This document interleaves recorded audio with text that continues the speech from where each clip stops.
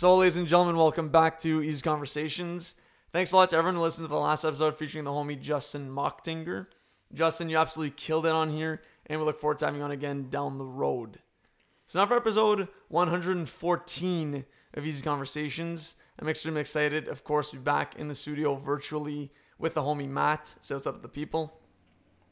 What's going on, everybody? Hope you're having a great time right now.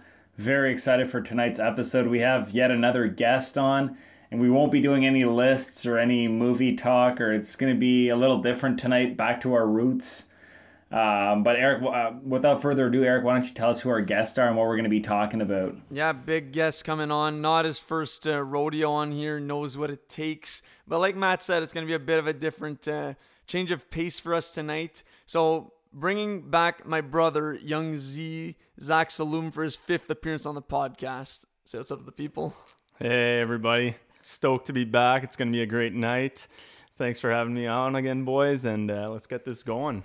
Yeah, so like we've already hinted at before, and you'll see in the title, we're bringing it back to grassroots in a sense of more interview style and a bit more of a serious talk on here, actually, where we actually have come with questions for you, Zach, to talk about your experience as an NCAA Div 1, not a big deal, athlete playing hockey at the Rochester Institute of Technology. So just a quick background on Zach. For those of you who don't know him, he played hockey from a very young age, showed prowess at the sport, and just rose through the ranks as the years went on at the highest level possible, which eventually culminated into a scholarship, like I mentioned earlier. So we're kind of going to go through that journey and talk about a lot of things that maybe a lot of people don't know about you and your experience working to get a scholarship and then getting to college and what that was like from behind the scenes back there. So I said a lot there, and we're going to break a lot of that down as we go further in the conversation. But where I wanted to start off was for you, Zach, a question, which is, when exactly did you look at getting a scholarship for playing hockey as a real possibility? All right. Well, first of all, thank you for all those kind words. It really means a lot from my number one supporter for all these years. So to bring it back, I would have to say I was roughly 13, 14 when the NCAA route really became an option, because I was playing for the Eastern Ontario Wild at the time, and as a team, we were invited to do a trip to the University of Clarkson, just in Potsdam, New York. So it's roughly 2 hours away, just on the other side of the border, right through Cornwall there. So really not too far away. And that was the first time I had ever heard of NCAA hockey. I didn't know anything about it. You know, growing up here, you hear all about kids wanting to play in the OHL or in the Q, and that makes a lot of sense. But then we were introduced to this as a kind of a foreign thing. And once we got there, we quickly realized that these guys are treated just as good as professionals are. The facilities are unbelievable. The atmosphere is ridiculous. You know, we went through all the training that they go through, and then we were actually lucky enough to watch a game. It was actually a rivalry game against St. Lawrence, which was something because these two schools only reside 45 minutes apart. So thereas both schools had large crowds and both bands were there. So the atmosphere was just electric. And then from that moment on, I was like, my God, I really want to play college hockey. And I didn't really look back from there. I really had my sights set on that. And it really opened my eyes to what's going on the other side of the border for college sports. I had no idea, first of all, like the NCAA was, you said, as serious as the NHL and treated like that. I had no idea. That's crazy. I just want to bring it back. Okay, I'm going to talk about my experience actually watching you play hockey. When I always knew you were a great hockey player, but then when you played junior, that's when I was like, oh shit, like this is the real deal. Like Zach is on another level. And watching you play like for the grads, can we touch on just like how hard was it? Like how was the grind as a junior A player, and how did that like set you up for like the NCAA or applying for that?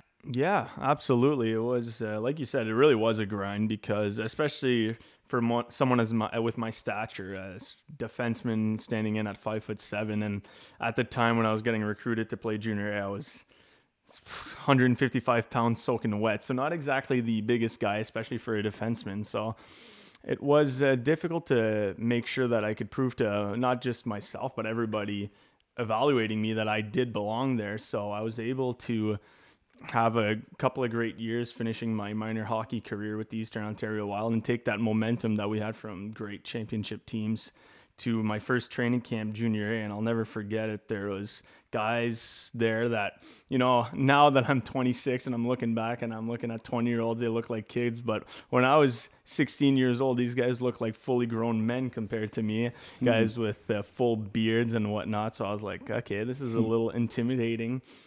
But once you get on the ice and you just start skating next to them, and I was skating just as fast, if not faster than them, I'm like, all right. Sure, they look a little older, they're a little bit bigger, but you know what? It's just hockey. Just got to stick to what I know, what I can do right, and put myself in a position to be successful. And that's just as simple as that, how it started for me. I made the team out of camp as a 16-year-old in Gloucester. Then after a year a bit there, I was able to get traded to Navan, my homegrown team, which was pretty cool for me, playing for the minor grads as a child and then turning that into a junior A career for the Navan grads. And from there on, I got a lot of success in Navan. I was named team captain at a young age as an 18-year-old and really expanded my leadership role, which was tremendous, not only as a hockey player, but as a person as well.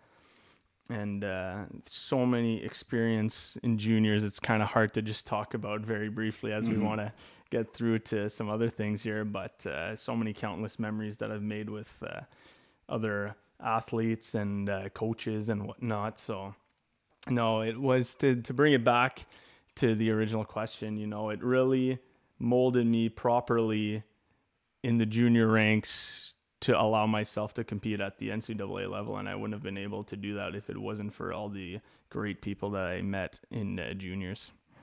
No, great answer, Zach. I have probably one last question on the junior A route, which was a lot of what and I've seen obviously firsthand living with you and at our parents' house, but a lot of your experiences in hockey have been met with, like, resilience is one of the greatest attributes I would give you in your whole career, because like you said, at times looked at as someone who may be, okay, well, he's not 6'3". Is he what we want on the back end? When you've proven time and time again to be one of the top, if not top, defensemen in your class.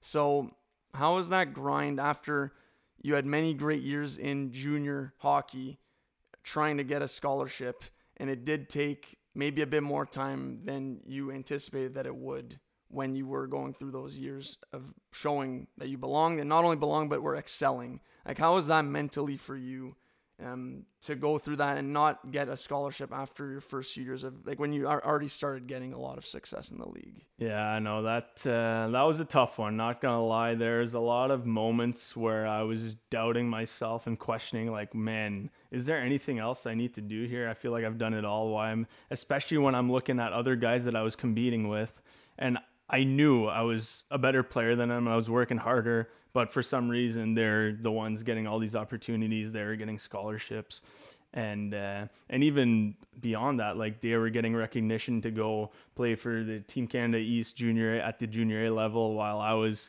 having a better season than them, or I was producing more. So there was a lot of moments. I'll never forget this, actually. Once, when that team that I just mentioned, the training camp got released for who was invited, and I was looking through the list thinking I would get an invite, and I didn't, and I saw other players from my league that did, and I was just furious. I called my coach. I texted my dad. I'm like, Dad, like, I kind of said it in a joking way, but I was kind of serious too. I'm like, I'm quitting hockey. And I was 18 at the time and having like a breakout year. And my dad just like didn't like say much about it. He just said, don't ever say that again. I'm like, all right. I'm like, you know what? That's just what I needed to hear. And then my coach called me too. He knew like that I was pissed. He's like, Zach, there's a lot of politics involved. Don't worry about all these little things, stick with it. You got a lot of people on your side helping you out. You're putting the product is there. People are going to realize it. And funnily enough, the following year, I did get invited to go try out at this Eastern Canada Cup, and that's actually where I was recruited from RIT. That was where they first saw me, first invited me to the school, and then that's how it all happened. So just 1 year after I was like in the biggest fury of my life, wanting to quit hockey, everything kind of came together for me. So time and time again, just you got to believe in yourself and know that the people are there with you, and just keep fighting, being the little bulldog that you can be. Let's go. No, it's very well said. And like all those experiences too made you an even better player and stronger person too, to know that like, okay, an L eventually you can flip and add a few other lines too to make a W, and that's exactly what happened. You bulletin board material, and I do remember actually, I'm pretty sure anyways, watching you in that tournament when I was in England. I think you were lighting it up. I made a couple of videos on Instagram of you, some music on there. I remember you sniping a couple of goals in that weekend. So no, just hearing you say that again brought me back to when all these things were happening. And yeah, tough to go through, as like obviously for you the most, and then us as a family too there. But in the end, you got the last laugh. So don't give up is the moral of the story. Yeah, absolutely. And especially now, like that I'm just starting to get into the coaching game, I'm preaching that to the players that come through, all these young 16, 17-year-old guys that get disappointed because they're cut from one team when they're like I said, 16, 17. I'm like, man, there's so much time to go. Don't get down. Just look in the mirror and say, hey, how can I be better, and how can I prove this person wrong? And then you come back next year way better, and then there's your shot. You're gone. Like, it's just as long as you believe in yourself, great things can happen. I truly believe that.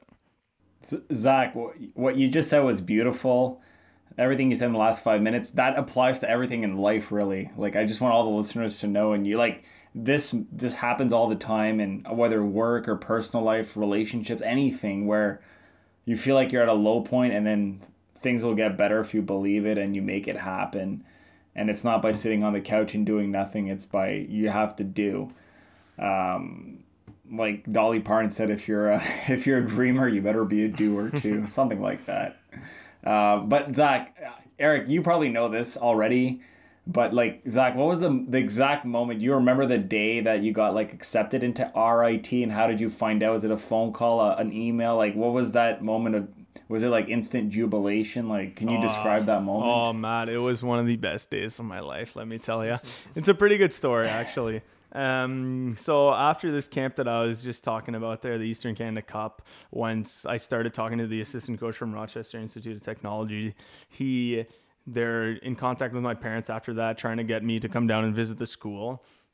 So it was in early December, Saturday, that I had an off day from hockey. And me and both my parents, we went down to Rochester. Eric was living in in England at the time, so he couldn't make the trip down. So we go down. It's a roughly 4.5-5 hour drive down from Ottawa, so it's pretty nice in that sense. We get there, we get a tour of the facilities, the rink, the gym, all first class, state of the art. This building was truly amazing. It would seat 5,300 fans, have a nice little section for the band every home game with the students. Just electric, as is the theme of college hockey. Inside, the dressing room was beautiful. Once you walk in, there's like stalls before you actually go into the dressing room. So just so you can take your jacket off, all of that, your own personal little cubby. And then there's the dressing room with everything you can possibly think of in there. Behind the dressing room, there's another room with like hot tubs, cold tubs, massage chairs, any kind of medical English you have, they're taking care of you there. So all of these things, you're walking in after playing in junior A rinks that are like, I don't know, 50, 60 years old, and you got this tiny room. So you're walking in like literally, like I said earlier, you're like, this is what the pros must feel like, because it's truly unbelievable. And like, I'm sure I'll talk about the facilities later. So that was just like half of what the room had to offer. So we go through that. I'm just in awe of everything. I meet all the players. They're there. They're actually getting ready for a game that night. So I got to sit in on their pregame meeting. So they're going through video in the dressing room. And I just sat next to one of my friends who's on the team, and I had played with him the year prior in junior. So that was pretty cool that I got to share this moment with him, who I knew really well.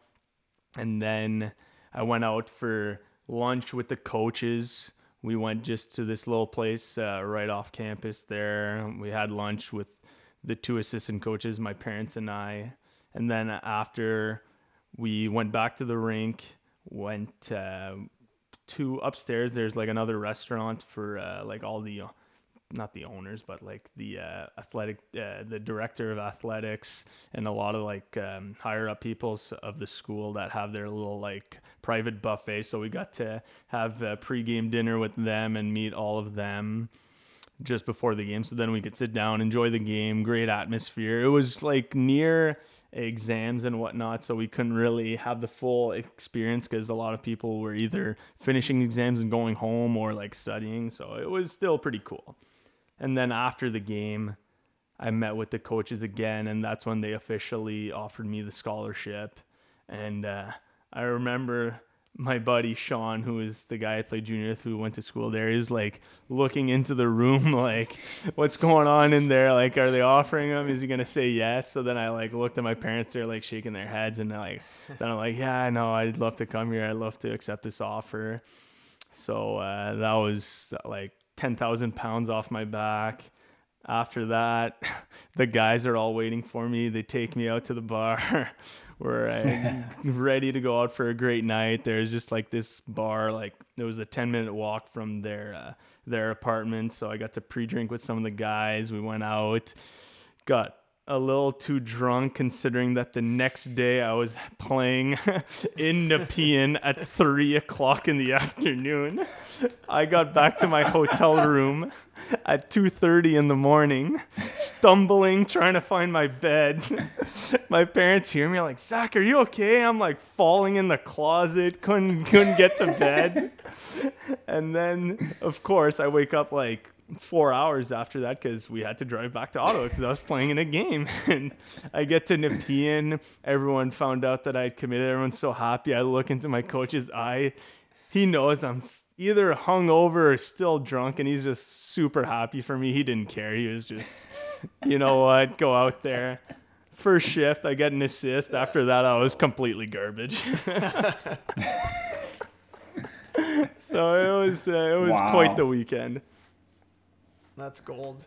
No, I still remember where I was when you called to tell me that you committed. Like you said, I was in England and I was like over the moon, just so happy for you. Like I saw how much work you put into it, and like I went to a lot of your games and saw the grind, and it was unbelievable to hear. I remember like for me it was like 6-7 hours later there, so I was also a little tipsy and was able to relish in your accomplishment myself a little even more. An extra snooze and beer as well. But no, that's awesome. Just like all-time story. I was waiting for you to say this, the falling in the closet. Yeah. It's too good. Yeah, it's too good not to share. I'm not ashamed of it at all. It just shows how good of a night I was. And then the rest of the year, you're able to kind of play, like you said, a little looser. Like you knew that was a weight off your shoulders. Then you were able to go on a nice run after that too, like be traded to a contender and like go to more tournaments. Like how is that capping? I guess I know I said we're maybe moving on from junior there, but you were able to end your junior career with like a pretty big accomplishment, which I think because you already had committed, coming back that next year, it was able to be like even easier to do and not feel like you had to prove yourself again, and maybe wouldn't have played as well that year and were able to contribute to a championship winning team if you had that in the back of your mind. Like, was that a factor going into the last year of your junior career? After that, I just remembered, all right, I'm here but let's not keep the foot off the gas here. I remember that summer going back to the league for my 5th year. I'm like, all right, you know what? Screw this. I'm not just going to be the best defenseman in the league. I'm going to be the best player in the league. And just that was my goal. And I think from the beginning of the year, I put it to that standard. I was playing pretty lights out, and that's why all the interest was to have me going to a contending team, and both for the team itself that I ended up getting traded to, which were the Ottawa Junior Sens and Navin. It worked out well because they got a nice little haul coming back for me, and we were able to be successful enough in the playoffs, to go on, win the championship, which was another unbelievable event that happened in my junior career. Then after that, we were the host team of the Eastern Canada Nationals, and we ended up winning that as well, which was just, Wow. keeping it going. Everything was going our way. So we got to Chilliwack in British Columbia, where we were competing in the national tournament, National Junior A RBC tournament, which was just, first of all, what an experience to be able to fly out to Chilliwack in beautiful British Columbia to play hockey. We were there for a week. Everything was top of the line. Treatment was beautiful. Hockey was really competitive, as you can imagine. All the top teams from the country were competing, and we had a great showing. We finished third, lost in the semis to the team that eventually went on to win. And I got zero regrets. One of the best decisions I ever made was to ask for the trade and go to that team. I made unbelievable friendships on that team. Memories were unbelievable, and I still talk to some of those guys, and we look back at it as one of the best years of my hockey life for sure. I remember that. Now that you're talking about the BC, I remember I was getting updates from my dad, and I'm sure your mom was texting him and all that updates. You said something really interesting, Zach. You're like, your last year you want to be the best player in junior. Does that mean in the summer you're hitting the gym more? What's a hockey player got to do to because I'm very ignorant in this, but is that you hitting the ice every day? Is that you going harder at the gym, mental stuff? How does one do that? How did you do that? Prior to that final run, I was always on one of the weaker teams. So that meant the season, we didn't even I made the playoffs once before my last year, and we got swept. So I had 4 games of playoffs under my belt before my last year. So that meant extremely long off seasons. So luckily for me, I had great trainers that were excited for me to come back to the gym and start doing some semi-personal training with them. And for me, I was also working those summers. I was working for my dad's company, so I was out on the jackhammer my last couple of years of hockey. So I would, it's pretty crazy, I guess. I was up at 5:15 to get to the gym for 5:45 to warm up, and then the training started at 6. We would go for about an hour and 15. Then you're just exhausted because every day you're just giving it all you got. But unluckily for me, I had to get my ass up and go on a job site and go chip concrete or haul garbage or whatever it was that day that I was doing on the job site. So after that, I can't say I was going on the ice all that much. I was trying to go on once, maybe twice a week, but you're on the ice every single day during the hockey season. So going back on the ice was the last thing I wanted to do. It was, it was a nice break for me to not have to put skates on, because I did it every single day from September to beginning of April. So then after that, I'm like, man, that's the last, of course you have to do it, because if you don't, you're going to be a step behind. But I'm not in the belief that you need to be on the ice 3-4 times a week, and that's really going to make the difference. So that was mostly what my preparation was. And, diet is obviously a big factor too. If you're drinking every other day because it's the summertime, well, it doesn't matter if you're putting in a lot of work. You're just going to lose all of that right away. So a lot of what you're putting into your body makes just as big of a difference as what you're doing in the gyms and besides that. So that was basically how I would keep my focus and keep my mind sharp for this summer. and just a few skates with some friends too, to keep things light too, just to remind me why I always loved hockey as well. And that's really important. It's not just something you do like as a job almost. You gotta still love the game, and that's why you keep going and keep fighting. Mm-hmm. So I guess segueing from one summer to the next, which would be your last summer, moving from junior to NCAA, which was also, I want to say, your shortest summer, because you went to Chilliwack, playing a lot of hockey, like deep playoff run, tournament. And from what I remember, you left to go to Rochester in like early August or something. August 18th. Well before, mid-August. So well before the season started. Yes. So how was that summer like, and how did you feel like as you were about to leave to, like, culminating to the end of your summer? That was, that summer was like none other. Everything got dialed up to 11 there, because I was like, all right, I'm able to do this. I was able to be successful in juniors, but to be successful at college is like night and day, because juniors, there's still like a wide variety of art. There's really good players, there's good players, there's mediocre players. And now there's only great players, fantastic players. There's a reason on our junior teams there was 2 to 4 guys going Division 1. Now, all right, everyone's here. Everyone's a big name. Everyone's a big player. You got to be able to turn your game up to another level. So I was still very confident with who I was training with, because they were training other great guys that had great careers in college or major juniors or even at the NHL level. Like, I was training with the same trainers as Mark Mathot, so I was feeling pretty comfortable that they know what they were doing, which they were. And then also throughout that summer, our head athletic trainer from RIT was frequently calling me, I'd say once every 2 to 3 weeks, to find out how my training was going and who I was training with. Luckily for me, like I said, I had great trainers, and the trainer from RIT knew that. So he would be talking to my trainer mostly just, hey, is this guy going to the gym every day? Is he staying on top of his thing? Like, if I was slacking, they would find out. So there was no off time for me. And I remember actually that summer I went to a cottage for Canada Day, and I was getting a call, and it was a US number, and it was the head coach. And I'm like, all right, everyone shut up. Like, I was in the car with everyone. I'm like, all right, like, coach just called me. I don't know what the hell's going on. Like, I'm freaking out. And then he was just like, super casual, like, hey, how's it going? I hope your summer's going well. We're really excited about this year. Like, just the quickest chat. I'm like, oh, okay.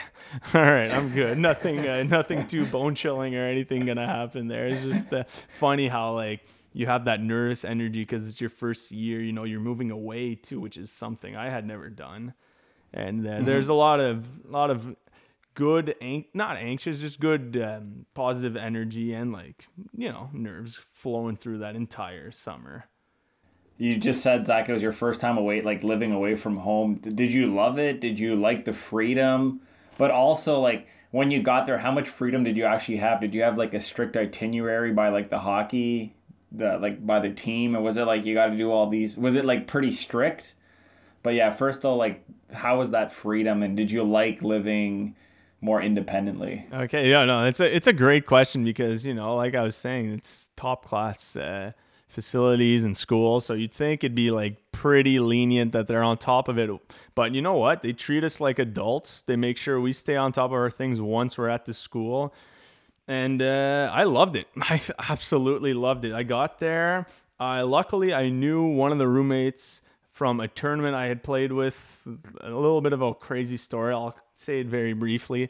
When I was 14, I played in this tournament with players from a little all over Canada, in Europe, and one of the guys from that team ended up being my roommate in college. So we reunited 6-7 years later. So I was pretty happy to know that he was going there with me, because we had really clicked at that tournament. So then when we got there together, we're like, man, like, what are the odds that we're going to the same school at the same year, and we're roommates? Like, this is nuts. So that really helped, because, okay, I know him, and then he knew one other guy. So we were pretty close right from the get-go. But also just the class of freshmen we had, we were insanely close from day one. we all got there. We were all super excited. We went for lunch. I'll never forget it, to that one restaurant where we'd go all the time. It was like some Irish pub, and so we went for lunch there, and it just kind of started from there. Everyone was super easygoing. Everyone was rooting for each other once the season got going and all that. So that really helped everything off. But then, just to answer your other question too, just for our schedule, at the beginning, we didn't have school yet. So we had a lot of free time. And there's like an NCAA rule where you weren't allowed to have official practices before a certain date. I can't tell you exactly what the date was, but when we got there, we were allowed to work out at our own times, and we were allowed to skate as a group, but it was what you call captain's practice. So it was just like all the older guys running it, but it wasn't practice. We were just having full-on games. And let me tell you, these games were a war. Like right from the get-go, I was like, all right, holy shit, I'm in it. Like there's no like, oh, I'm going to try this dangle. Like, no. You keep your head up because someone's going to try to hit you.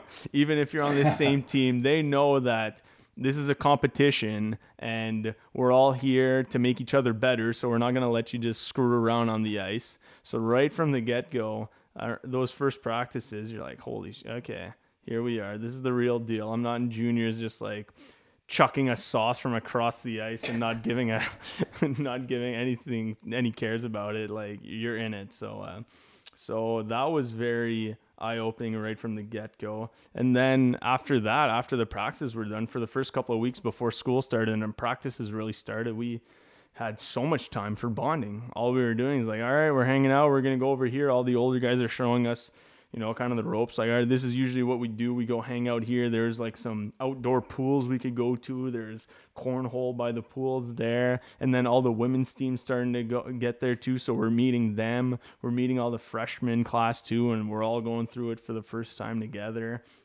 And then there's like different theme parties that are going on, and just so much team bonding in those first 2-3 weeks that you're just like, all right, this is really going to be, even though it seems like it's very competitive on the ice, once you're off the ice, you're like, man, everyone really cares for each other. It's really a close family here. And it really was. That's exactly how I could describe it. Yeah, no, well said, Zach. And like that's an extra layer that you get, or perk, I guess, that you get with like the NCAA, in that you're not just there for the schooling, obviously, which is very fortunate to have through your sport, but then you also get like that closeness that a regular college student doesn't really get unless they somehow find like a great group of people that they mesh with, like anywhere in life really there. But in this situation, you're like kind of not forced to, but you're going to spend a bunch of time with these people. Like eventually you're all going to get close, and normally you're all the kind of same kind of people coming there for the same reason. A lot of what you said made me think of when I got to England, like, because we got there a week and a half before class started, and not only that, but a full week before any other student got on campus. So we had the full campus, all international students, around 50 to maybe 60 or so students, and just like team building stuff. And like, not obviously, we're just coming from different countries there. We're not, and then we're all going to go on our separate ways. But that's what kind of unites us, is that we're all international students. So we get to spend time together, get to learn from each other's like cultures, and that's how you make friends with that time alone, to bond and activities, and getting to navigate through the facilities. And not everyone else has that opportunity, so it's not something to take for granted when you're in that situation. Yeah, no, that's exactly how it is. Because then when school did start up, you could tell other freshmen were kind of walking by themselves, not really knowing anybody.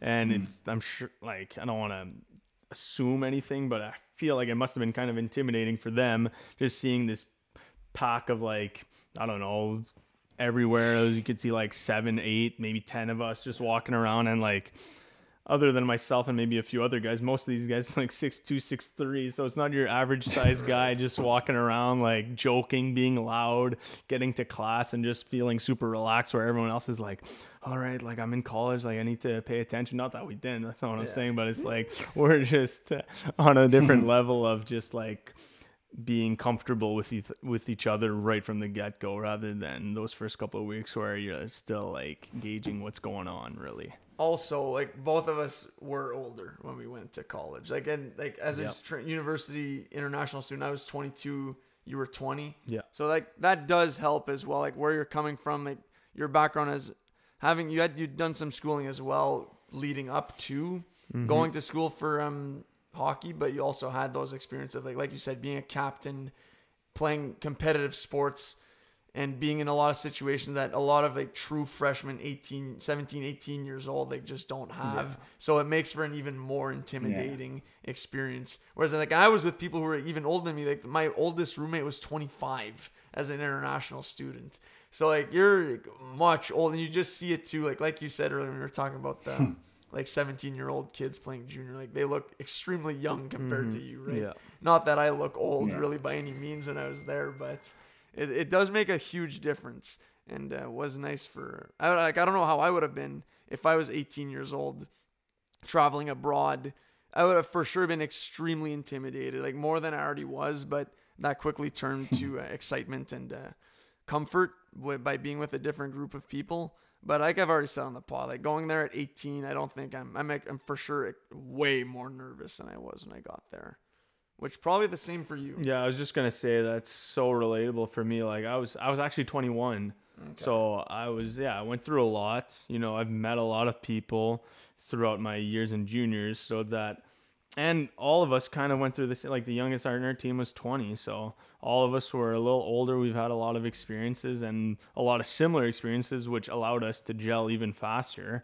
And actually, one of the other guys from my freshman class was captain of the team that knocked me out in the semifinals in the national tournament in Chilliwack, and he ended up winning. So just another quick thing, like somehow like this guy was playing in Chilliwack, and I was in Ottawa, and now we ended up being roommates together in the following year. So it's just crazy how like the hockey world like that is so, it seems massive, but it's so quickly connected, and we're ended up at the same place and playing in this school together. That is just it was pretty wild to see how quickly we can be all so similar. Awesome. I see it all the time in movies and TV, Zach. Like, is it true for real life as well? Or were you, as hockey players, like the kings of the school? Did you get special treatment on campus? What was it like in the classroom? Did people know who you were, like, right away? Maybe you had, like, the jacket, the logo. Like, how was campus life as a hockey player? Yeah, I know. It's a super valid question. You know, obviously you see it in TV, especially, like, when it's, like, football, because those are the big U.S. sports. But what was very neat about our school is that at RIT, the hockey program was the only Division I program in its sports. So all the other sports were Division III. So right there, it kind of leads into like, okay, the hockey players are, at least in the teachers' eyes, they're like, wow, you guys are playing a Division I sport. Like, that's unbelievable. I don't know what the other students, like, I never would have asked, like, yo, I play Division I. What do you think? It's like, whatever.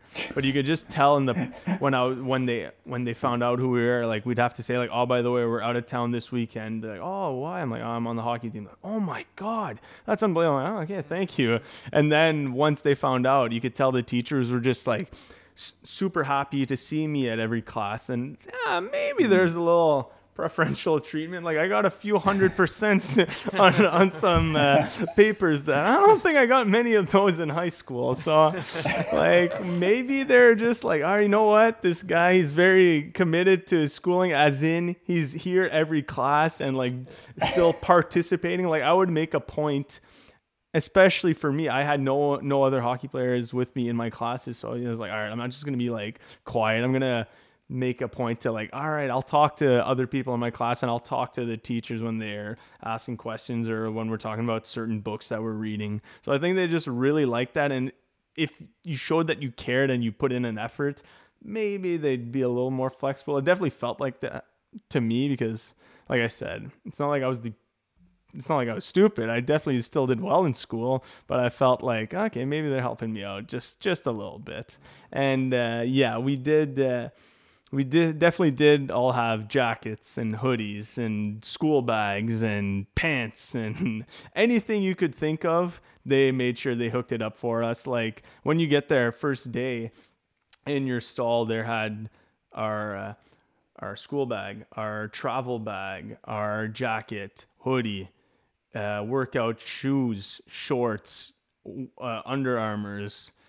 And that's not even including all the equipment we get also, which from head to toe, we're fully covered. Custom skates. That was the first time I've ever had the Bauer rep come take moldings of my feet to make sure that my skate was fitting like a glove on my foot. And as many sticks as you were breaking, they're like, all right, we got a few more with your custom curve on it with your name written on the stick, which was a huge flex that I still like to bring to my beer league games. Like, oh, you got your name on your stick over there, bud? Nah, and stop chirping me. I got a Salloum. That's amazing. Yeah, no. So, yeah, just to bring it back, they definitely treat their athletes a little different, but I wouldn't say it's like the movies. Like obviously they take that to a whole other level there, especially for the schooling. It's not like we got nerds doing homeworks for us or stuff like that. Like that's just completely made up. Who knows, maybe like in Penn State for the football team, because they draw like 100,000 fans and they can do whatever they want, but for a still smallish Division I hockey program, we don't have nerds making our papers and whatnot. So obviously you mentioned that you got a couple 100% on assignments, but how is it like balancing the school life and hockey life as well? Well, that's the thing. That's why I was saying like that teachers were very happy, because we did have extremely demanding schedules and a lot of players didn't go to classes all that often. Like, especially like at our school, this wasn't the case, but you hear of top prospects from the NHL that they're going to like Boston U, North Dakota, whatever for 1 year. They know they're going there for 1 year and they're purely there to get better as a hockey player. They're not going to classes and making their like full curriculum around like, oh, I want to be like an accountant when I'm done here. So it's like, no, they're going to just do whatever they want. They're not going to much classes. But for us, a lot of us are like, wow, this is a great way for us to get an unbelievable education. So we still need to put in the effort. You know, we still have as many classes as everybody else at the school is going through. We had 6 classes a semester. We had practice every day from 2 to 4. We had to be there an hour before for video. We had a workout after every practice. So, you know, and then once we're on the road for the season, we're leaving most Thursday nights or sometimes even Thursday morning, depending how far we're traveling, whether it's on a bus or on a plane.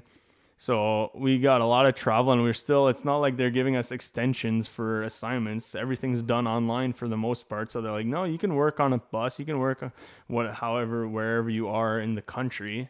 So there's still that major balance that not that many people realize. Like, all right, sure, we do have fun when we can, but it's not even close to every night. It's maybe every, like once a month, we'll say, because we still have something going on or games going on.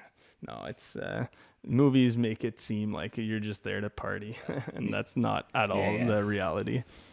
In junior, you were like you talked about earlier. You were captain in junior. You were a leader. You had leadership. What was that like going to switching over to the RIT dressing room? Like, what was it weird, Zach, being like you were one of the older players, a leader, and now like you're one of the youngest guys, like you said, and you're not necessarily going to be talking too much in the dressing room, I'm guessing. Like, what was the comparison like? Yeah, Zach? No, that was a quick change, and like you have to adapt to, because it's true, like you said. Like, I'm not coming in if we're having a bad period, like, hey, wake the hell up, like do this, do that, like, which it wasn't necessarily something I did in juniors, but I could if I really needed to when it was in an ugly game. But the good thing about it too was that maybe 80% of the guys in that dressing room were captains where they were juniors or they were assistants at some point. So most of them were all where I was. So they knew like, hey, like if I did say something, which, you know, at the rare times I did, even if I was a rookie, like not to the whole room, but I would like say it to a couple of guys next to me or like a couple of other defensemen. They would respect it because they know, hey, he was still like a captain, and he, like we were when we were in his age in juniors. So it's like you still got to accept the fact that you are a rookie now, and you can't just be running your mouth like, because I know how that was when rookies came in and did that, and it just drives you crazy. You're like, all right, know your place still, and that's what we would make sure to do. But there's kind of like a sweeter balance in there because we're also adults, like I said earlier. We're not just like a 16, 17-year-old rookie. We're a 21-year-old rookie. So it's not like we're going to be saying like nonsense. We probably have a point. But the 24, 25-year-old is also thinking like, all right, you can say once every like month, but let's just keep it at that. I don't need to hear you say something every shift there, rookie. So there's a fine line you have to balance, and you learn that pretty quickly too, that if you do say something, they'll still respect it, and like, all right, you still know what you're talking about, so we can still let you have a little bit of leeway there. Great question, man. Like, it's true, right? Like, that's just how it goes in life. At one point you're the top dog, and then like you gotta kind of start not from the bottom necessarily, but like you get down a knot and then rise back up. And then that would also apply in like your experience in the league playing. Like, how was that? I know you mentioned that in practice you saw, I was like, okay, like we're not messing around even in practice. How was it like in games now playing NCAA? Like atmosphere, and then obviously the level of talent on the ice, like the game speed, like how much of a notch higher was it than junior? It's kind of an unfortunate situation that happened to me. Going back to talking how intense the practices were, we had like these very intense inter-squad games leading up to the season, and 2 weeks before the season started, in the like we had two teams, and it was a best of 7 series. So it was game 7 in this inter-squad little session, and it was in overtime, and they had a 3-on-1 coming down on me. The guy's taking me wide, drops it back to the third guy. So I dive in front of him, take the shot, block it on the side of my leg. The bench erupts, like everyone's fired up. And of course, like this is another situation. Like if I'm a veteran player, I'm not laying down my body, but I'm a rookie. I'm like, all right, I want to show these guys I care and I can do this. I'm not afraid. So I do it. I feel this terrible pain in my leg. I'm like, oh my God. I'm like, all right, just get up, skate off. Just, you know, the boys are fired up. We end up going down where we win the game. So everyone's like super pumped. I'm like getting a lot of love. I get back on the ice. I can barely move my foot, like my leg. My foot is not responsive. Like it was just limping. I'm like, all right, whatever. I've had these little weird things happen to me before. Let's just get off the ice, celebrate the win with the boys, and move on. Next day I wake up, my foot is just hanging there. Like I cannot raise my foot. So long story short, I go to the doctor's hospital, take an MRI. There's nerve damage in my leg. I'm out for 2 months. So that's how I started my college career, by taking a shot in practice and having to watch 6 weeks of games, just itching, clawing to try to get out there, and finally get there. My parents are actually down for the weekend, and I am just like unable to stand still, so jacked up. It was a big home game. Like I said, my parents were there. It was like parents' weekend, so all the family was down there. Everyone's super excited. The team is happy for me too, because they're like, wow, this kid just went through a terrible injury. Now he's finally playing in his first game. And I had a shot. I was like playing on the second power play unit too. Had some good looks. You know, I'll never forget that game. I remember I had like 3 shots, which I was like, man, like, is this going to happen every game? Like, and at this time, no other freshman had scored on our team. So then everyone's like, man, Zach's going to come in and just get the first goal. And I really thought I was going to, because I was the only one playing on the power play. And I'm like, this could happen. But anyways, I didn't. And it was just a good game. You know, I had I don't know, like maybe 6, 7, maybe 8 minutes of ice time, something like that, which was very good for like a freshman D playing in his first game, especially since it was already into the season. So a lot of other players were playing a lot. And nothing like I played in big games in juniors, but I was just so confident in myself that like I had no nerves or I was just ready for the moment. But this game, it was like, this is the start of something new and like, let's get ready for it. And I'll always remember that feeling. It was just, all right, you're in a way bigger league now. Just make sure you show up here and don't look too stupid. And I was proud with my efforts. Zach, was it hard to swallow, like playing all these minutes, in junior and then like coming in and only playing 8, or you had already been prepared because you knew it was the big leagues, like the NCAA? Yeah, like right? I saw what was going on with the other freshmen, like so I had time to adapt to it, and but then as the year went on and I was playing a little bit more, but if other D's weren't playing as well, my coach had trusted me to play a little bit more. So there were some games where I was getting almost an average shift and I was feeling on top of the world. I'm like, man, like this is only going to go up from here. So I was able to build that confidence. I was starting to get a few points.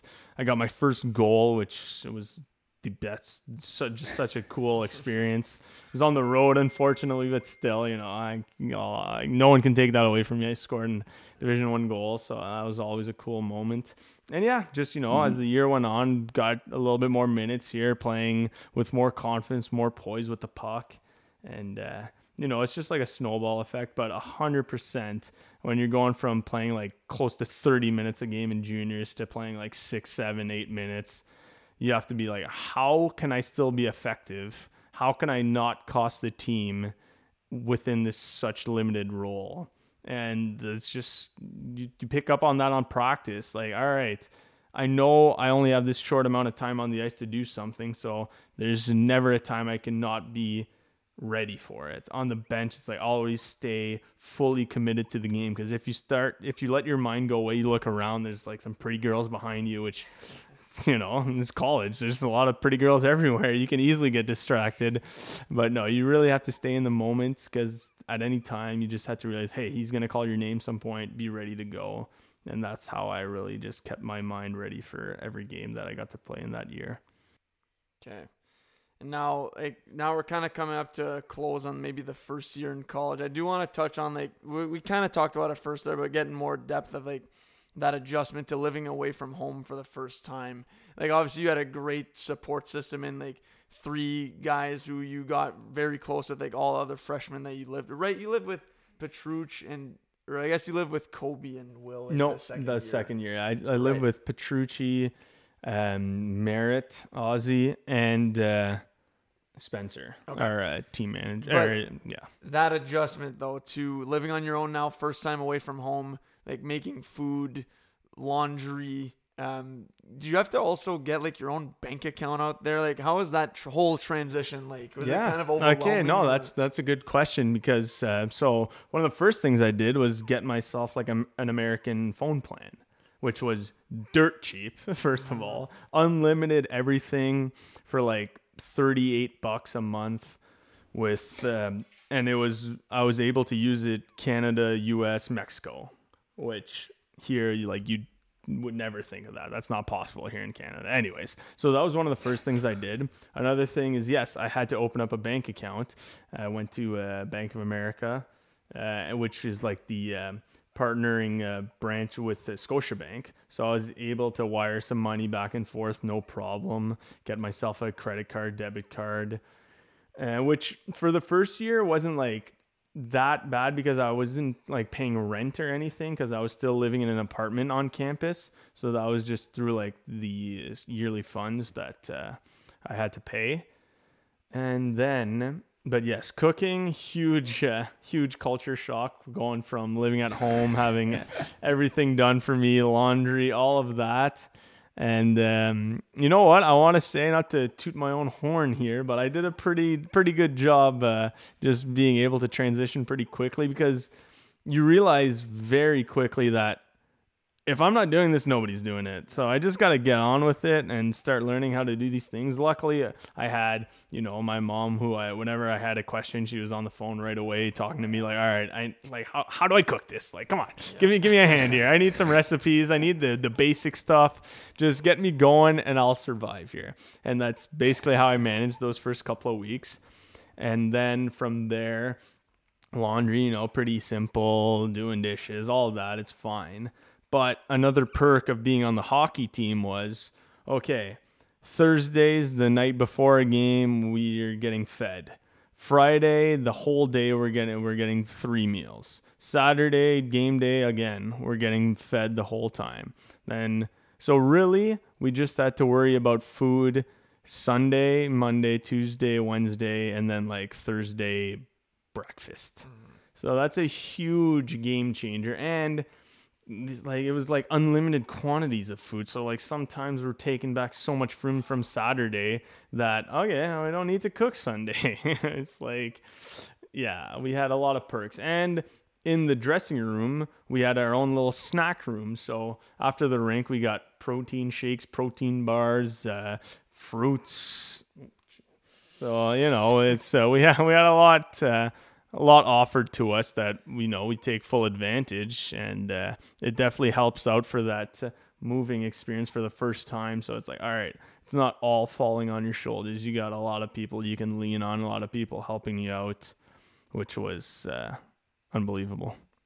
Zach, how strict were they at RIT? Like, when you're training in the gym, are they like expecting you to like elevate your the amount of weight or the reps? Like, was there a lot of pressure to like keep doing better every month? And also like a nutritionist there saying like, no, you got to eat these foods and you can't have junk, or like how strict were they in that regard? So they're pretty strict so what was cool, which is like pretty high end too, every practice and game, actually, we had heart rate monitors on so that they know what's going on for both practice, games, and also when we're working out. So they know like, all right, this is what's going on for him every certain workout. So randomly he's like dead today. Oh, he probably didn't sleep much last night, or he did something he shouldn't have. So they're tracking you in that way. Also, before and after every practice and games, we're weighing ourselves into this like, not super, super high end, but this scale that's like connected to an iPad. So it's like, all right, you click on your number and it's like, all right, hi, Zach, you put your weight in, or you step on the scale, it calculates your weight. Then 3 hours later, I'm doing it after practice and workout. So it's like, all right, you just lost this amount of fluid. You need to go like drink all these electrolytes or protein shake or whatnot. So there's these tools to help you, but they're not, and also they're also seeing what your body weight is at, and they're seeing you like in the gym. So if you're looking a little tubby, they're gonna find out pretty fast. But they're not so strict as like, hey, you can't eat this or you can't do this. Like, they have no idea what you're eating away from the rink. They can make suggestions, and if you wanted to, like, I remember my first year, the trainer, he's like, hey, like, I can make you guys, like, I can meal plan for you. I can make a plan for you based on your height and weight, what your goal is. And I did that, which was amazing. Like, this guy was just top-notch, world-class guy. He would always go the extra mile for us doing stuff like that. Like, hey, you guys want to work, be better athletes, I'll help you in any way I can. And that was one of the ways. He just made these meal plans for us, all individually based, saying like, all right, Zach, 5'8", 100, and like then I was like 170 pounds. This is how much you should be eating. This is what you should be eating at these times of the day before certain after workouts or practices. So you can kind of be as strict as you want, but it's not necessarily them being intensely strict on you for the food aspect. Now for the weights, they would only really care about the weights at the start of the year, at the end of the year, both when you're first coming, like, at the start and the end of the year, because you're doing like a fitness day to see what you're doing during the summer. So during the year, it's not necessarily about weights because you're just maintaining what you did over the summer. And like, there's just so much hockey going on that you can't get all right, I'm not like getting a bigger bench press during the season because we're using so much energy just playing hockey. But during the summer, if at last year's test day I did like 205, well then the next year I better be doing 225. And that's when they really looked at it. It's like, all right, you progressed in all of these, but you didn't progress in this. So like, what were you doing during the summer? That's when they're really strict about the weights. Interesting. Okay, no, that's a great breakdown. Like, I had no idea it was like this, really, like the behind the scenes with the nutrition and conditioning side of things there. So now, I guess if we keep going just chronologically here, coming up on going into your next year into college. So now, like, can I just bring it back really quickly? Yeah, for sure. Yeah, there's just something I don't want to leap over. It's just, I was talking about some of the great hockey experiences I had, and I'd be remiss if I didn't mention the Atlantic hockey tournament that we qualified for, being one of the top teams in our division my first year. I can't remember. I don't think you were in town for this game. We were playing Niagara, which is another kind of rival team because they're pretty close to us. They're like only an hour and 15 away from us. But the tournament was in Buffalo, which for both of us was really close. Buffalo was 45 minutes from Rochester, and I think only like 30 minutes from Niagara. So that rink, it was a little bit smaller and maybe held like 3,500 people. That was the loudest game I've ever played in. The two bands going head to head. It was the semis. It was a 1-1 game going into overtime. I remember, like, I played, you know what, maybe like 12 minutes that game. Overtime came. I'm like, no way in hell I'm stepping on the ice. I do not want to be the reason that some of these seniors are never playing hockey again for the rest of their lives. I'm like, and like, it was just the way it was. Like, I was like, you know, the coach is like, Salloum, you're up. I'm like, okay, I did one shift and I was fine. And then after that, I think it was just like an understanding, like, all right, like, you know what, let's let the game play out. And we ended up losing that game. And it was, I still can see from my angle on the bench, like one of our defensemen just like whiffing on the puck, going behind them. And then we had our 3 senior forwards on the ice, like trying to back check, and puck went in, and I've never seen so many guys crying in my life. And like, how I was misty, and it was my first year. I'm like, man, you're looking at all these guys, they're just crushed. And it was just such a, I'll use it again, electric game. So many, I remember in the warm-ups, I've never felt like more of a rock star ever. There's so many RIT people there, and a lot of people I knew from like I remember there was like the women's volleyball team was there, which we were close because one of our teammates' sister was on the team, so we knew them a lot. The men's lacrosse team had a lot of guys there, and we were close with them too. And then just other sports teams were there, other students were there, the band was there, everyone was cheering in the warm-ups. I was like, man, like this is the dream right here. Like, you're feeling like you're playing in the show. And it was too bad that we lost, but I had to mention that game because that was the coolest game I've ever played in. No, for sure, and I'm glad you did, man. I do, now that you say it, I do remember that game watching at home. Was it a double OT game? I think it was a double OT game. I think so. And it was a 1-1 game, and I remember like in the second period, I like had a shot from the point, and then the goalie made the save, and one of our guys almost like put it in. So I'm like, man, like I could have gotten an assist in like one of the biggest games ever, but didn't work out. Anyways, there's so many things about that game. I got a penalty in that game too, and like it was offsetting penalties, and I was like kind of like punching a guy and whatever, so I had to take my bucket off in the penalty box. You know, that typical douchebag, just like take your bucket off, look at the crowd, like fix your hair. And I was like, all right, I'm just taking it all in. Look. Yeah. And like there's like some people I knew like around the boxes, and they're like banging on the window. I'm like, all right, just stay focused, like spray some water in the face, whatever, just play it off. Yeah, no, it was a cool moment for sure. Wow. I know, that's awesome. Yeah. But yeah, what I was going to say is basically for like going into your next year. So obviously you're more comfortable, like you know what to expect. You're now moving into a house with the 3 guys that we mentioned earlier. So a little off campus to more comfortable in like knowing what it is to live away from home. You have a bigger bed too, like right. First year I was on a single. That cot. was tough. Sharing a room with a guy too, which was not the best. We made it work, whatever, but got some privacy back. Yeah. Yeah. So how was that like going into the second year? A little more comfortable everywhere else too? Way more and just pure excitement of seeing everybody again. Like the first year there's that good nervous energy, but now it's like, all right, I'm gonna see all my boys again. I'm fired up, and like you said, we're away from campus. We got a full house to ourselves. Yeah, we got all our own rooms, and the sweet situation that we had 5 homes all lined up, one next to each other for the hockey team off campus. So this was where I would spend most of my time the prior year, but now I actually lived in one of these homes, so it was perfect.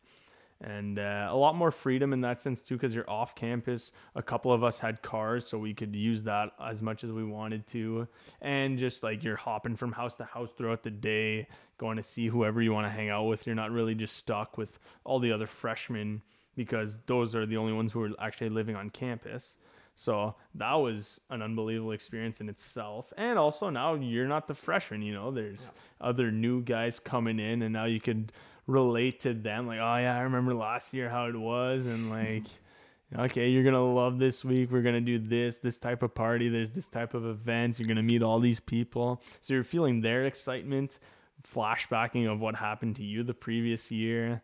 There's just so many great moments in those first couple of weeks when you get back to school, get back to seeing all of your friends, excited to get that going again and getting back on the ice with them, competing with everyone. Now it was a good start to the year, and you just couldn't wait to get things going. So now, do you want to get into like the last year of college for you? Yeah. How that was sure. So just give us a breakdown of how your last semester at school went down, which was going into your second year. Yeah. So so it was tough. Obviously, I was going through a lot. Well, the thing that really set me back was the injury that started my college career.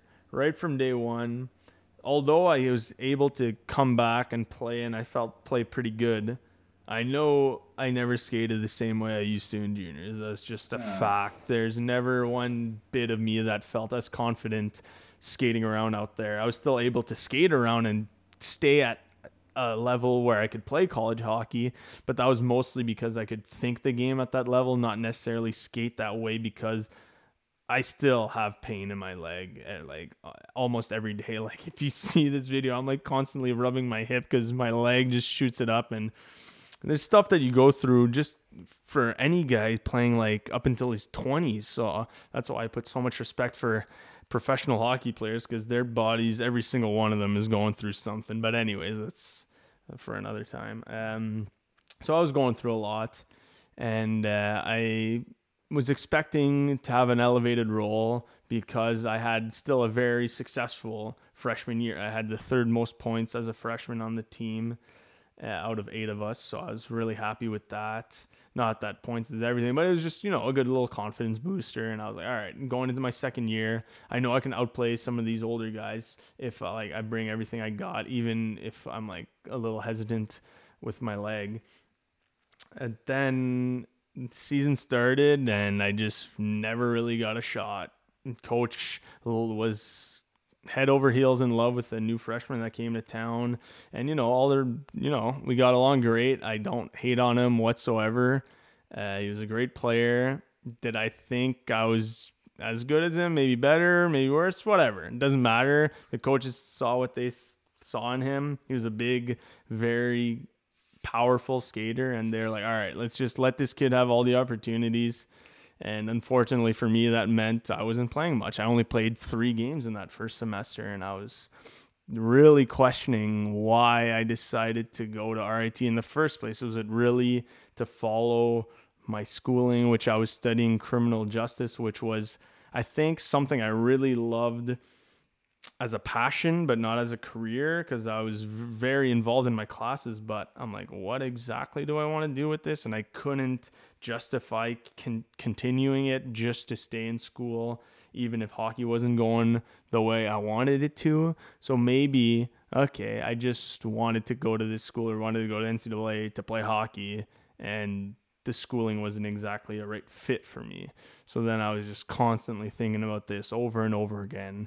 But I had made so many great relationships, so many, like at the time, these were like my closest friends. I was living with these guys, spending every day with them. I was like, man, I don't think I'll be able to leave these guys. Like, I remember talking to my brother, to my parents all the time, like, man, like, I really don't know what to do. And at the end of the day, I just had to really, really focus on what was the most important thing for me, for my career as an individual in the professional workplace, not just as Zach the hockey player. Mm-hmm. So that's what ultimately put everything into perspective, and like, wow, okay, maybe I'm here for the wrong reasons. Maybe hockey kind of blinded me into going to this school. Maybe I was having a lot of fun with my teammates, and while still not letting my grades slip, maybe it's just I was doing that on the side. Like, all right, I'm still getting an education, but if I don't care about the education and if I know I'm not going to use it, why am I still putting myself mentally, physically through all of this? Because even if I wasn't playing a lot of games, I'm still practicing as hard as I could and getting into battles with teammates, like obviously in a proper way, but it was still grueling on the body and mentally. And we didn't even get a chance to talk about this, but when I'm on the road, like being on the road isn't this glamorous. Like, sure, we get free, like we flew to Colorado once. I went to Colorado. Did I get to experience Colorado? Hell no. I just went from one airport to another, to the rink, to the hotel, to the rink, to the hotel. Like, our schedule is so jam-packed for game days, especially when we're on the road, that you're not actually visiting to these places. So I was also thinking of that, like, wait, if I want to keep, even if I wanted to play like professional hockey, maybe in Europe or at a lower level, because it just was clear that the NHL was out of my reach, is this all it's going to be? Am I just going to be on a bus or on a plane and not actually enjoying these experiences and making like peanuts while doing it, when I could be actually trying to focus on what do I want to do for my career outside of hockey, build towards that, get a step ahead of it, and then just enjoy everything else I can do with that away from hockey.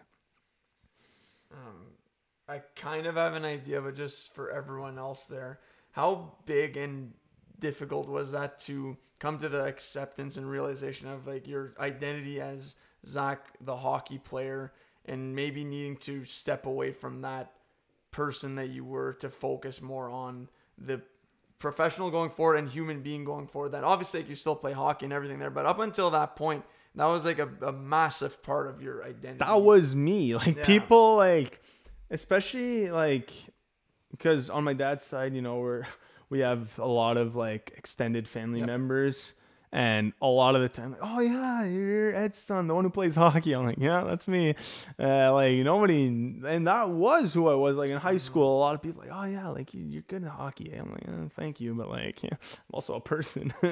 Like that was like a lot of ways how people knew me, and even how I knew myself. Like, that's how I would not introduce myself, but like, so what are you doing these days? Well, I'm playing hockey and I'm trying to get a scholarship. Oh, I got a scholarship and now I'm going to see where hockey like, it was always something, or hockey and something, or something in hockey. So to try to grasp of the idea, like, all right, take hockey out of the equation. What are you going to do? You're 20, I was 23 at the time, like, or no, I was 22, sorry. What the hell? Yeah, I was 22.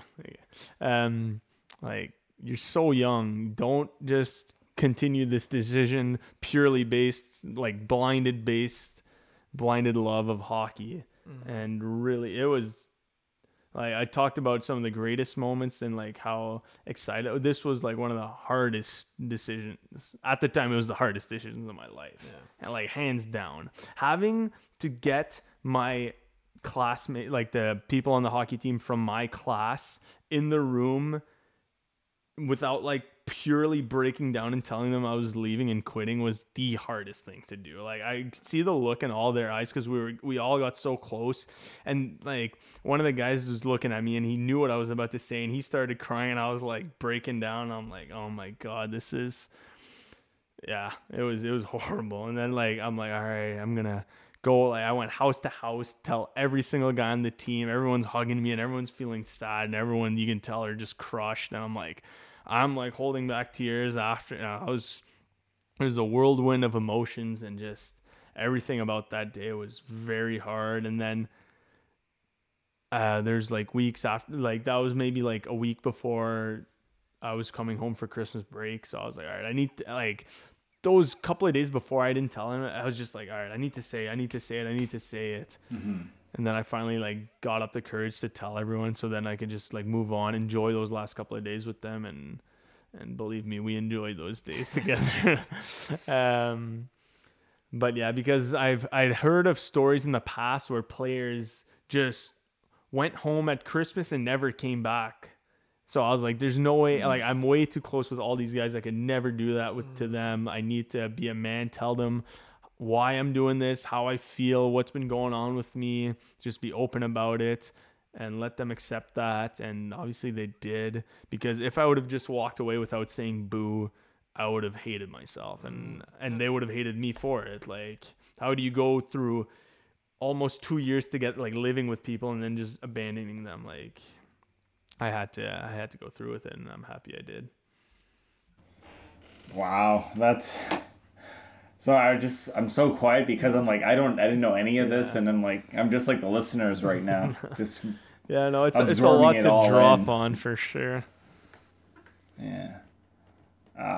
But Zach, like, what I'm sure at the end of the day it was a positive experience. Even you went through the highs and lows, but like there's some stuff that you'll never forget. And like, what are some of the biggest, I guess, was it like character things that you learned about yourself when you school in Rochester? Was it like it's stuff that you learned then you still take to this day, right, in your day-to-day life? Can you like...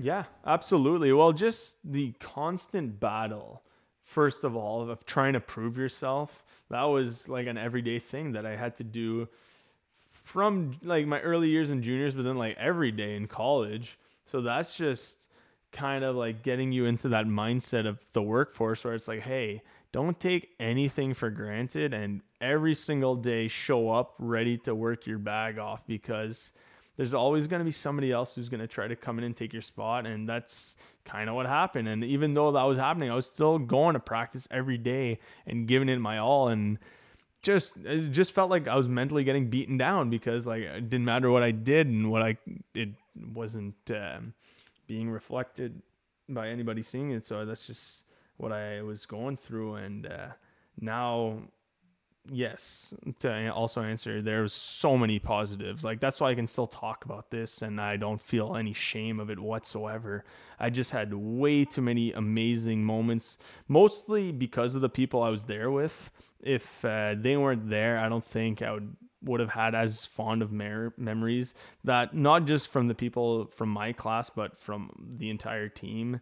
And like Eric, you can quickly say, like, you met basically the whole team and everyone was nothing but just like, oh, you cool that you're Zach's brother, like, come party with us, come do this. Like, everyone's super welcoming, whether you're on the team or a family member of the team or a friend. Like, my friends came down whenever they could. Like, I think I had a couple of friends that came down like 2-3 times a year. It felt like, they drove down, come see the games and come out with us. They had the best times ever. So no, I really have nothing to look back on but positives.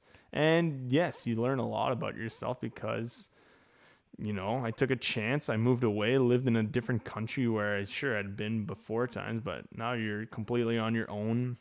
And you need to just accept the fact that, hey, no one is really holding your hand here. Sure, there's people to help you, but if you want to do whatever it is that you do, you got to do it yourself. And now I take that kind of mindset into the workforce and whatever I'm doing.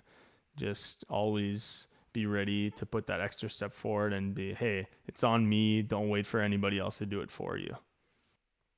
Yeah, and I mean, your whole experience is like a great encapsulation of everything that you can learn from sports that apply to real life. Like the majority of a lot of the life lessons you've learned have come from all your time playing in sports from the young age and the Timbit level grassroots to going to college, NCAA at the highest level, going there as a hockey player and leaving from there as a man, and now in like a better position because of it. I think like you said, you don't have regrets for leaving college, which like you, and even going into this episode, maybe people thought like, oh, it's all glamorous when you get there, highs and lows like everyone in life, right? So I think it just is a bigger microcosm of life in general. For you, it's really made you like become a great person now that like no one talks to you anymore about like, oh, Zach, like you're the hockey player, like you're not Zach who's in the world of construction and thriving on your own now. Yeah, exactly. No, it's been a complete change, and I think it's been a change for the best. Yeah. So I'm very happy of how I was able to use my experiences in hockey to help me shape into what I am today. You know, it's been fantastic. I'd wish it for everybody to go through those kinds of experiences. I was blessed to be able to go through in whichever sports that is. Yeah, or any walk of life, pretty much. Exactly. I think like that's a solid spot to wrap up our conversation about like your experience as an NCAA athlete, and now it seems almost trivial to go into some random recommendations, but you know that's how we do out here. A bit of heavy life talk, and now a bit of nice little jump on the couch and throw something on Netflix. So Zach, do you have anything that you want to just recommend to? It doesn't have to be like obviously a movie, like you know how it works there. But yeah, you no, recommend for sure. Perfect time to switch over. Well, I just want to say this is Wednesday night as we're recording. It's draft night. I just peeked at the draft list. I'm shocked that Leo Carlson went second overall. So I just thought I had to mention that. Almost as shocked as I am as when I heard that Justin Muchtinger put Thor Ragnarok in the bad sequels. But that's another one. Anyways, I had to throw that in somewhere tonight. But no, it's been pretty chill for me recently. I haven't been watching much new stuff. I know on Netflix I watched this TV show is hilarious. It's like the lightest high school, you know, just a little kid show to watch. I think you guys have talked about it before on the pod. Never Have I Ever. It is hilarious. Trent, the GOAT, slays me every time he's on camera. So that, like, I crushed that in like 3 days, and I was like, oh, this is amazing. Other than that, nothing much. I watched the couple of Mission Impossibles to get psyched for the new one coming out there. So, and also, it'll be too late for the people listening to this, but the Mission Impossibles, they're coming off of Netflix July 1st. Damn, okay. The last three. Yeah. So if you want to brush up on that, Eric and Matt do so now, and to the listeners, well, tough luck. They're going on Paramount Plus or something? Yeah, probably. most likely. So yeah, right that's all I got for the listeners. Oh, that's some solid recommendation. I was literally going to recommend Never Have I Ever. So Zach is talking about season 4, which is actually the last season of this show. So it's come to a close. I also obviously watched it all. Fantastic show overall and great last season. Like it's tough. You know, a lot of shows fall victim to not finishing well, and I think this one really did end well. So if you haven't seen Never Have I Ever, Matt, I don't know if I did recommend it before in the past. I'm not sure. Have you gotten a chance to watching it?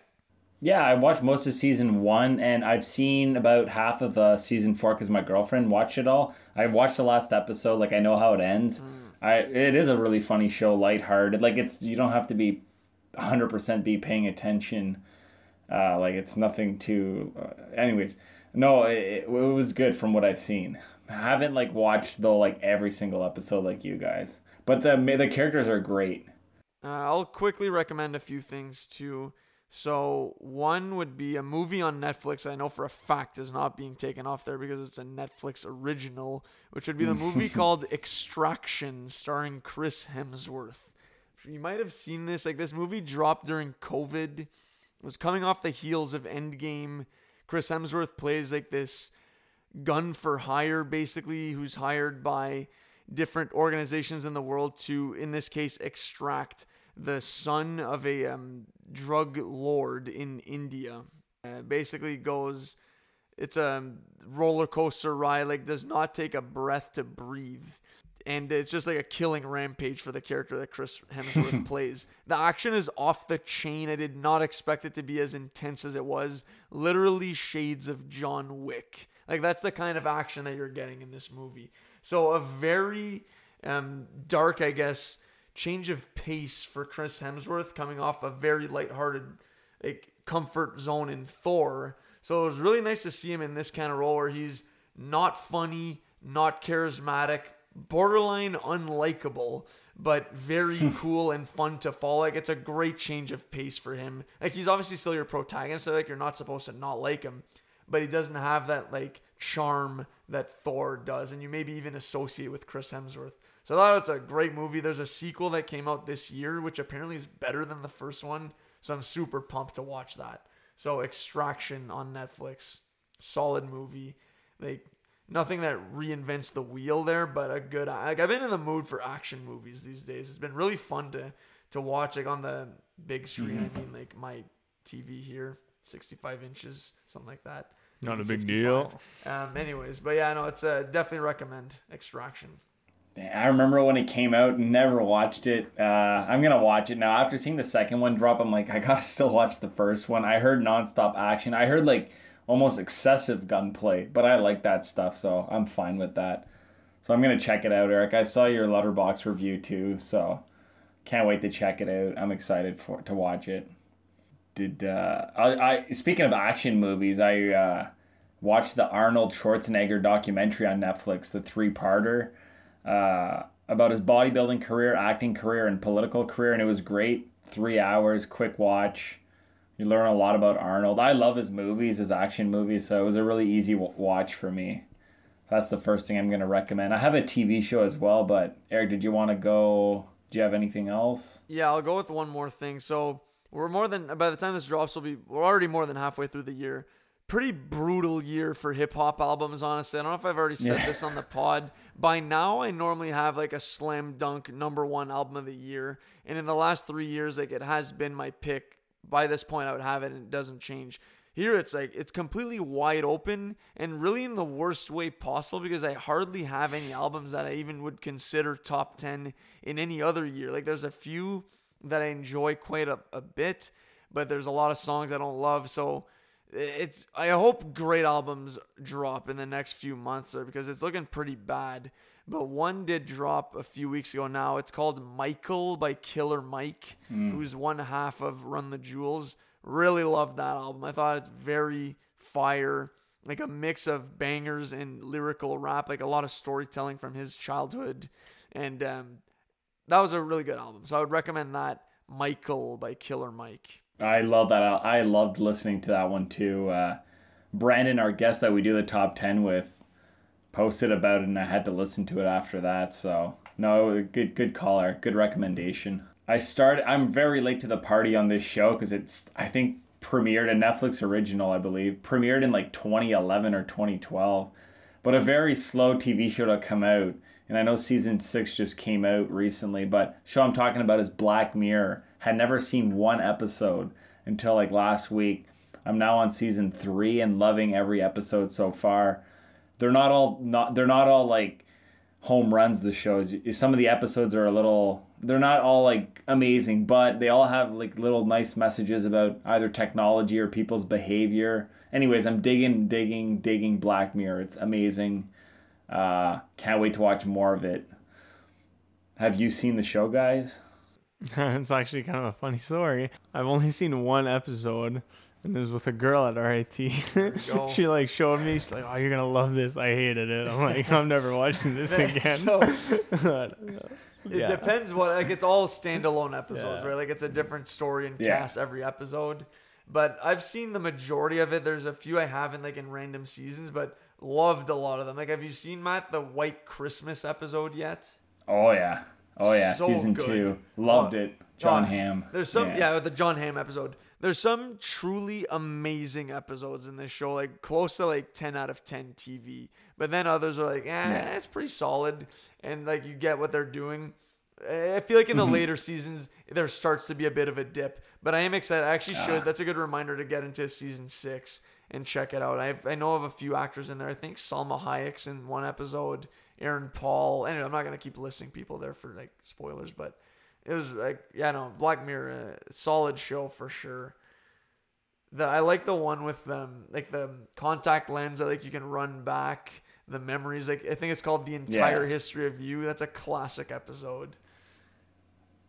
It's like That was great. Yeah. Jonas, something like that. It's good stuff. Yeah, that's all I got. Yeah, Been me pretty too. busy. Been going for quite some time there. I think we can wrap it up there. So, Zach, fantastic episode.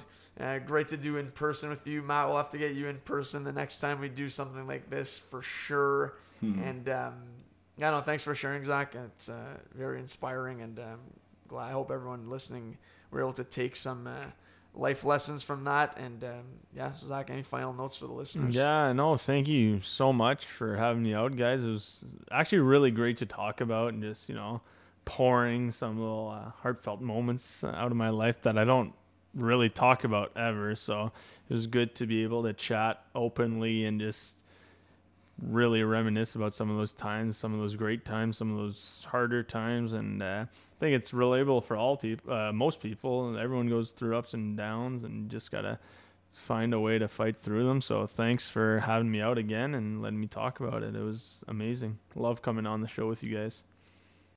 Yep. Well said once more. Matt, as per usual, great episode. Any final notes for the listeners? Yeah, thank you everybody for listening. Zach, thank you for coming on. You did great. Eric, you asked some amazing questions too. Like, this is going to be one of my favorite episodes because although I didn't tell, like, we weren't reviewing anything, but I got to listen to one of my cousin tell this amazing story, and I didn't know like any of it. And it was super just fun listening to everything you said tonight, Zach. And yeah, great stuff. And yeah, thanks. And I hope everyone enjoyed listening like I did tonight. Yeah, thanks, Matt. So like everyone said, thanks a lot everybody for listening. Stay tuned for episodes dropping every 2 Mondays. Continue to stay safe, I guess. Love you all, and peace. Autopilot. Stay safe. Yeah.